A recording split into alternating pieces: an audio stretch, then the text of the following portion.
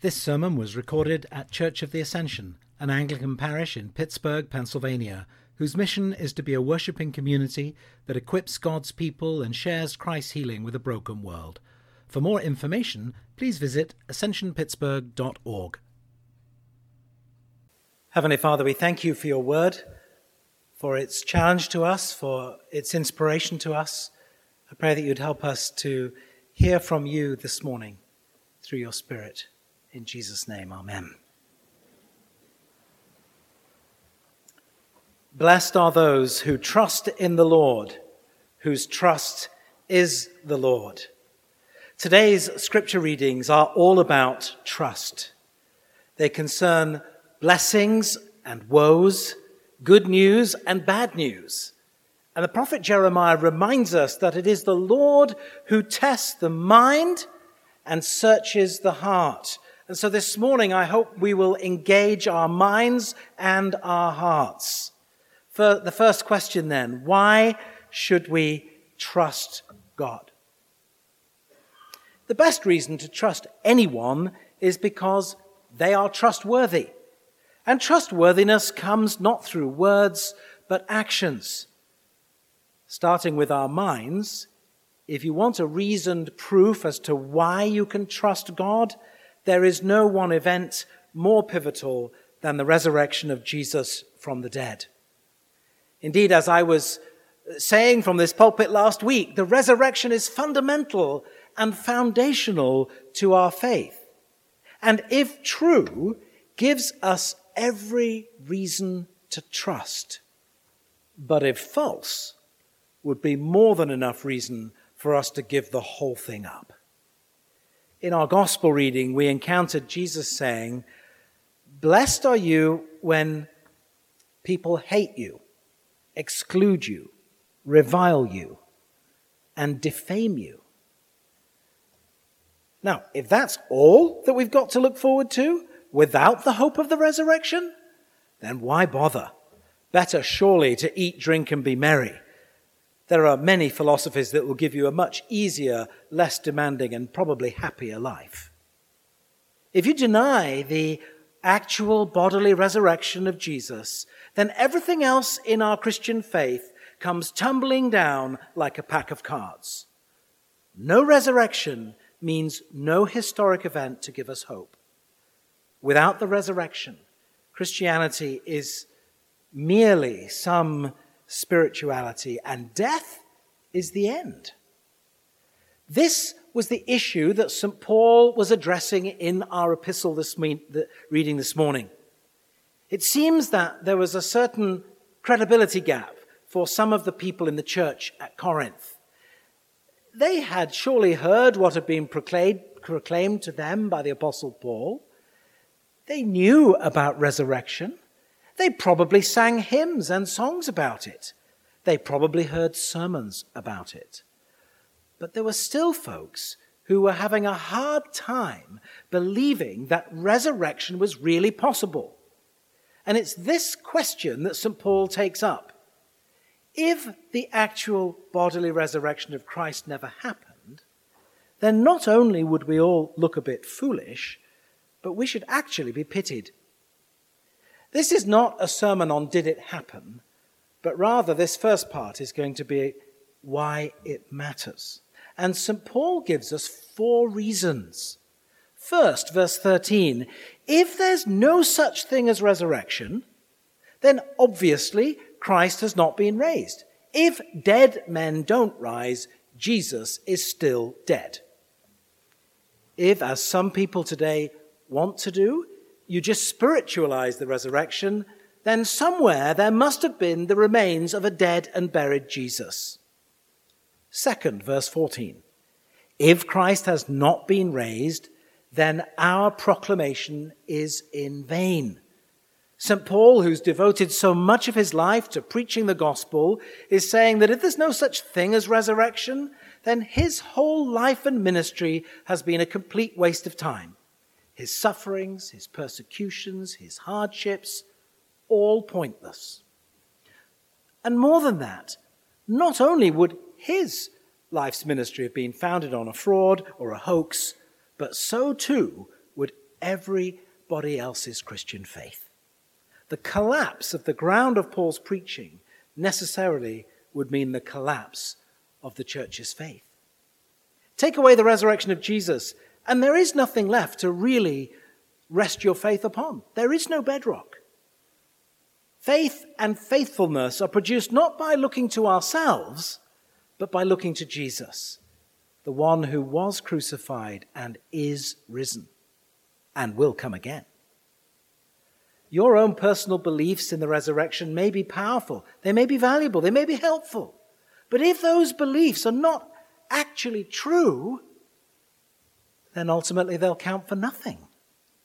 Third, verse 15, Paul writes, if we deny the resurrection, we're misrepresenting God. Resurrection was not St. Paul's idea. It was God himself who raised Jesus. Now, of course, if no such thing ever happened, then it's nothing short of blasphemy to link the Almighty God with some dead guru, prophet, or good man.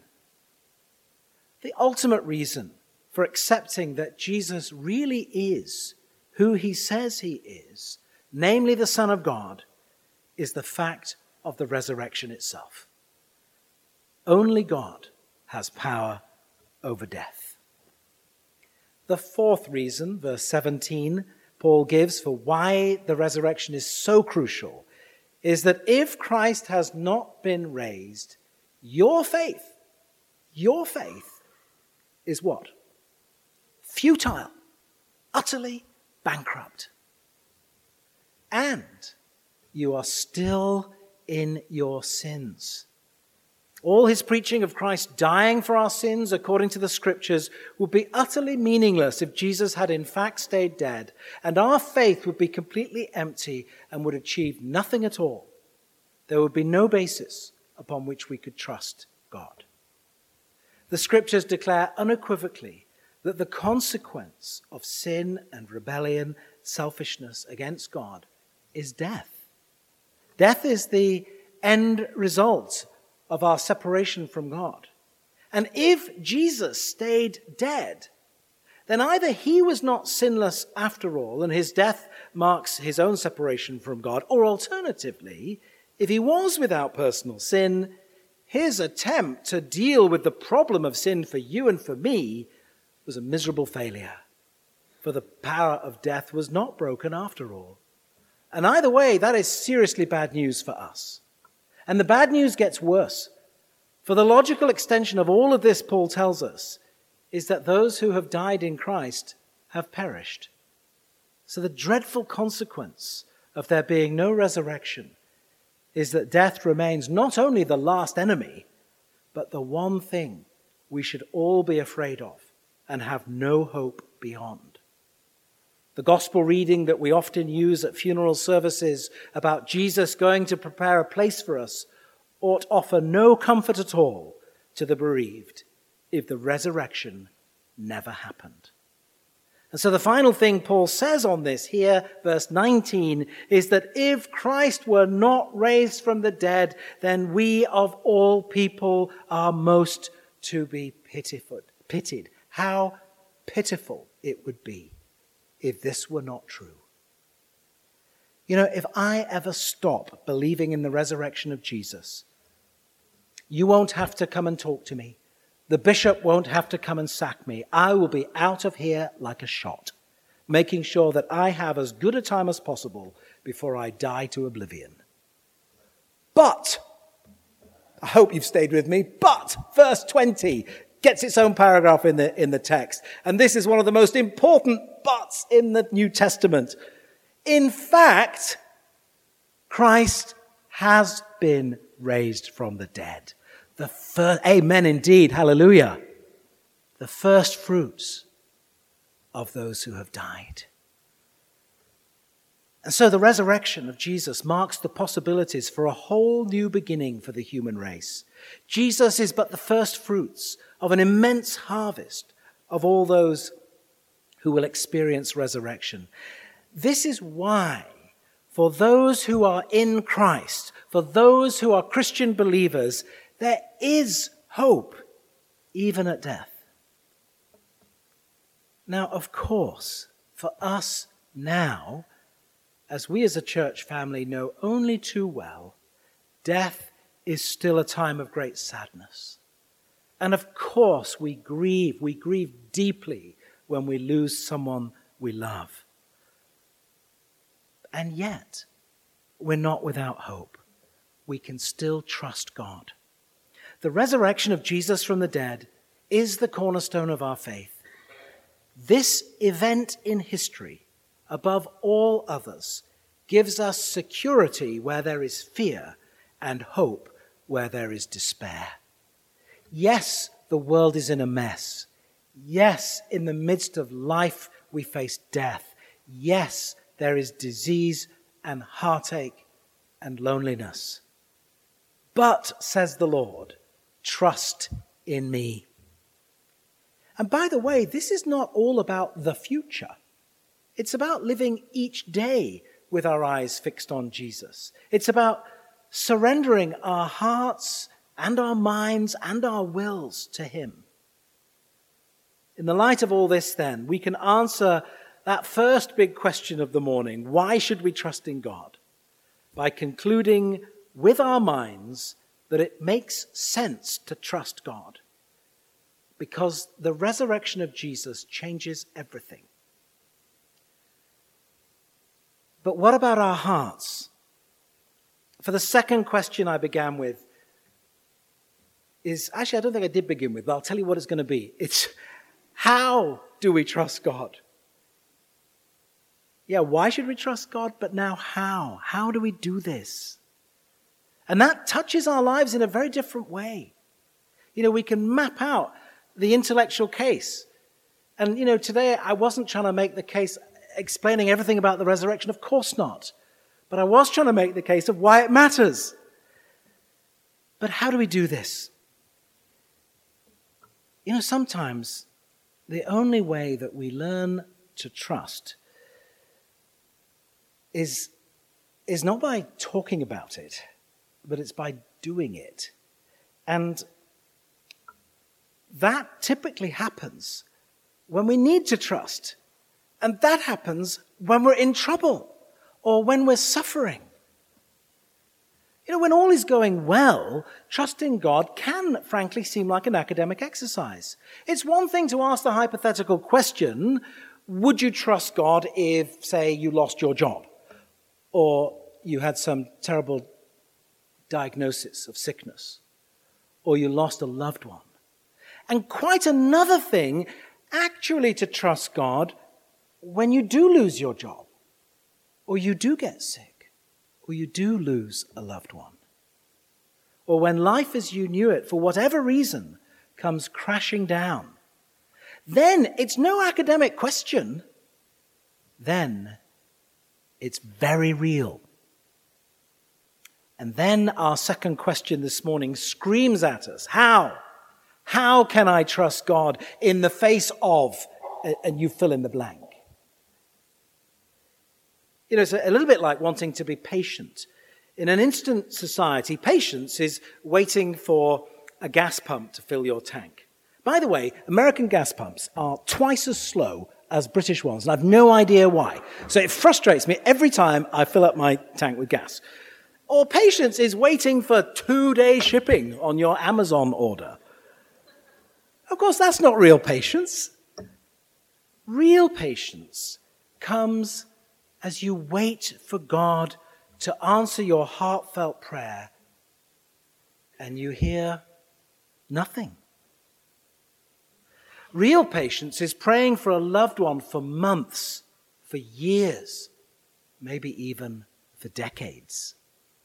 Real patience is about trust. Trust that you'll get what you're asking for? No. Trust that you'll have a happy ending? No, not even that. Trust that God will heal you, perhaps? Not necessarily. What then? What then? What on earth is this trust? It is trust that depends not on a particular outcome, but on a particular person, on the Lord Jesus Christ, who is raised from the dead and is alive today and is coming again. It's about knowing and living into the truth that God is God and we are not. It's about experiencing the truth of that which the prophet Jeremiah declared in our Old Testament lesson. Blessed are those who trust in the Lord, whose trust is the Lord. They shall be like a tree planted by water. Then, even in the midst of drought or heat, fruit continues to grow. Hope is not lost. Fear is overcome. Now, as Jeremiah reminds us, the heart, unfortunately, is devious above all else, and we can so easily be deceived.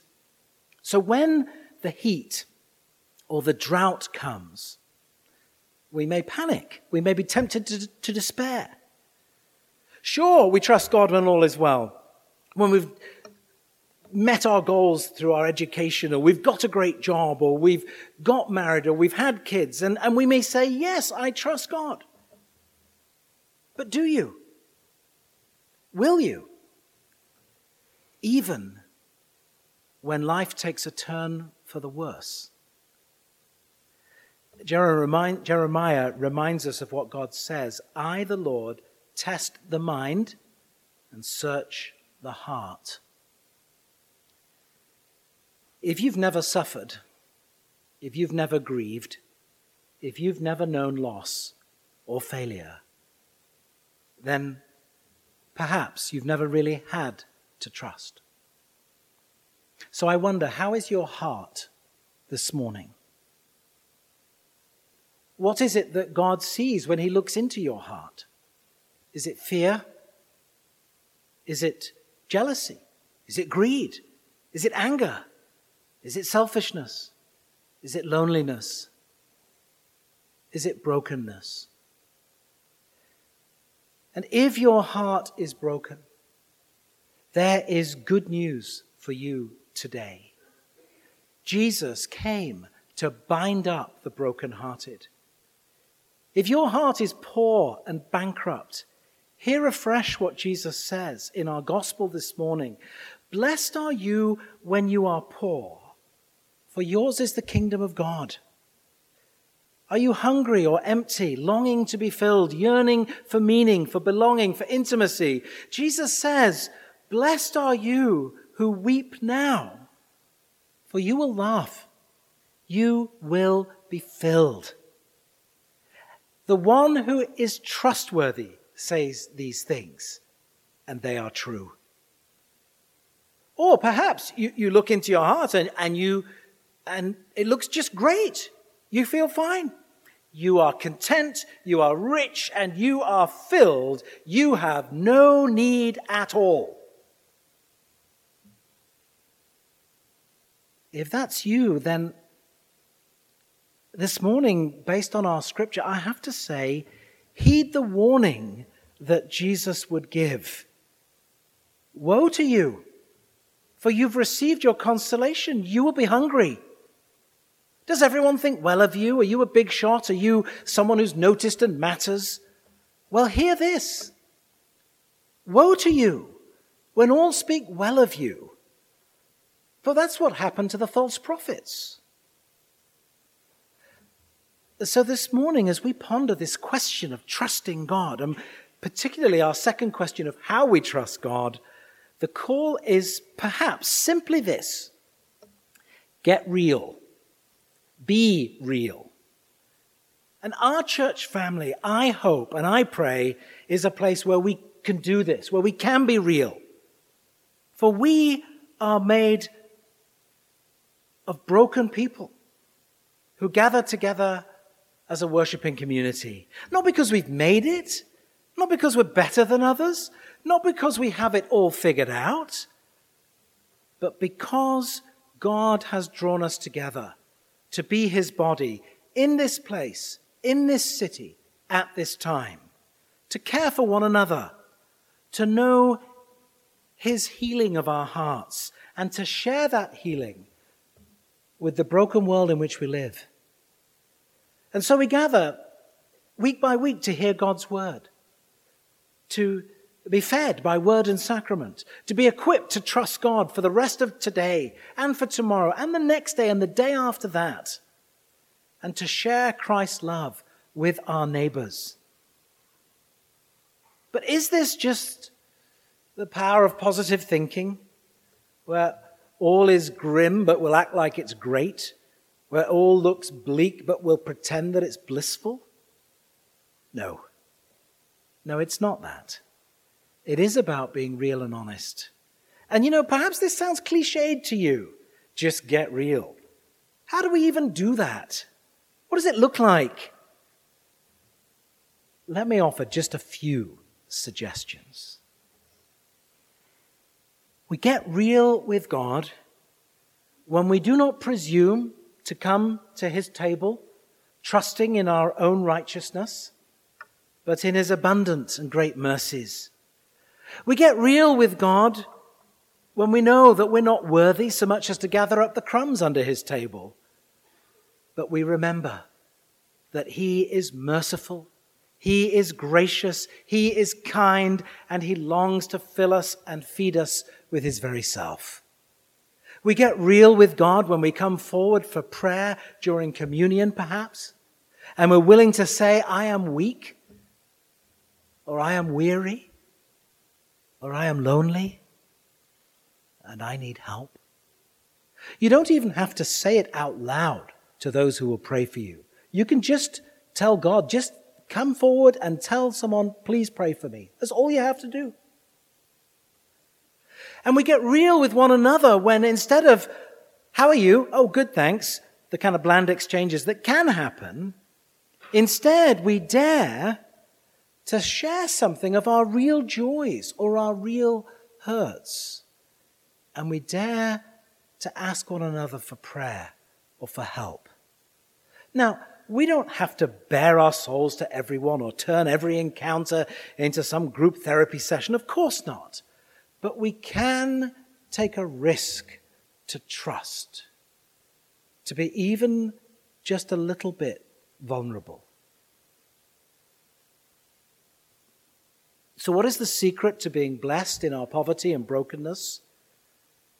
I think it comes down to something that is very simple to understand, but something that's quite hard to do. For it is all about trusting. And how can we do this? And why is this even vaguely reasonable to think we should do this, to trust against the odds? Let me tell you why I think it's worth doing. And here we must go back to where we started.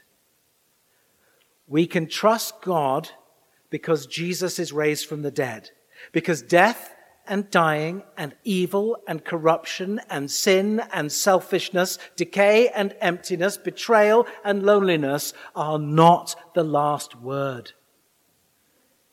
Had we continued reading in 1 Corinthians 15, we would have heard these words: where, O death, is your victory? Where, O death, is your sting? The sting of death is sin, and the power of sin is the law. But another of the great buts in this chapter, but thanks be to God who gives us the victory through our Lord Jesus Christ. Will that victory come for each of us today? It could, but may not. Does this victory mean that your loved one who is sick won't die? It could, and it may not. But I pray that as you wait for resurrection in all the places where you experience death and decay, that you may know and trust the living God. Ask God to help you with his grace in the coming days. So do not be afraid. Trust in the Lord, and you will be blessed. Amen.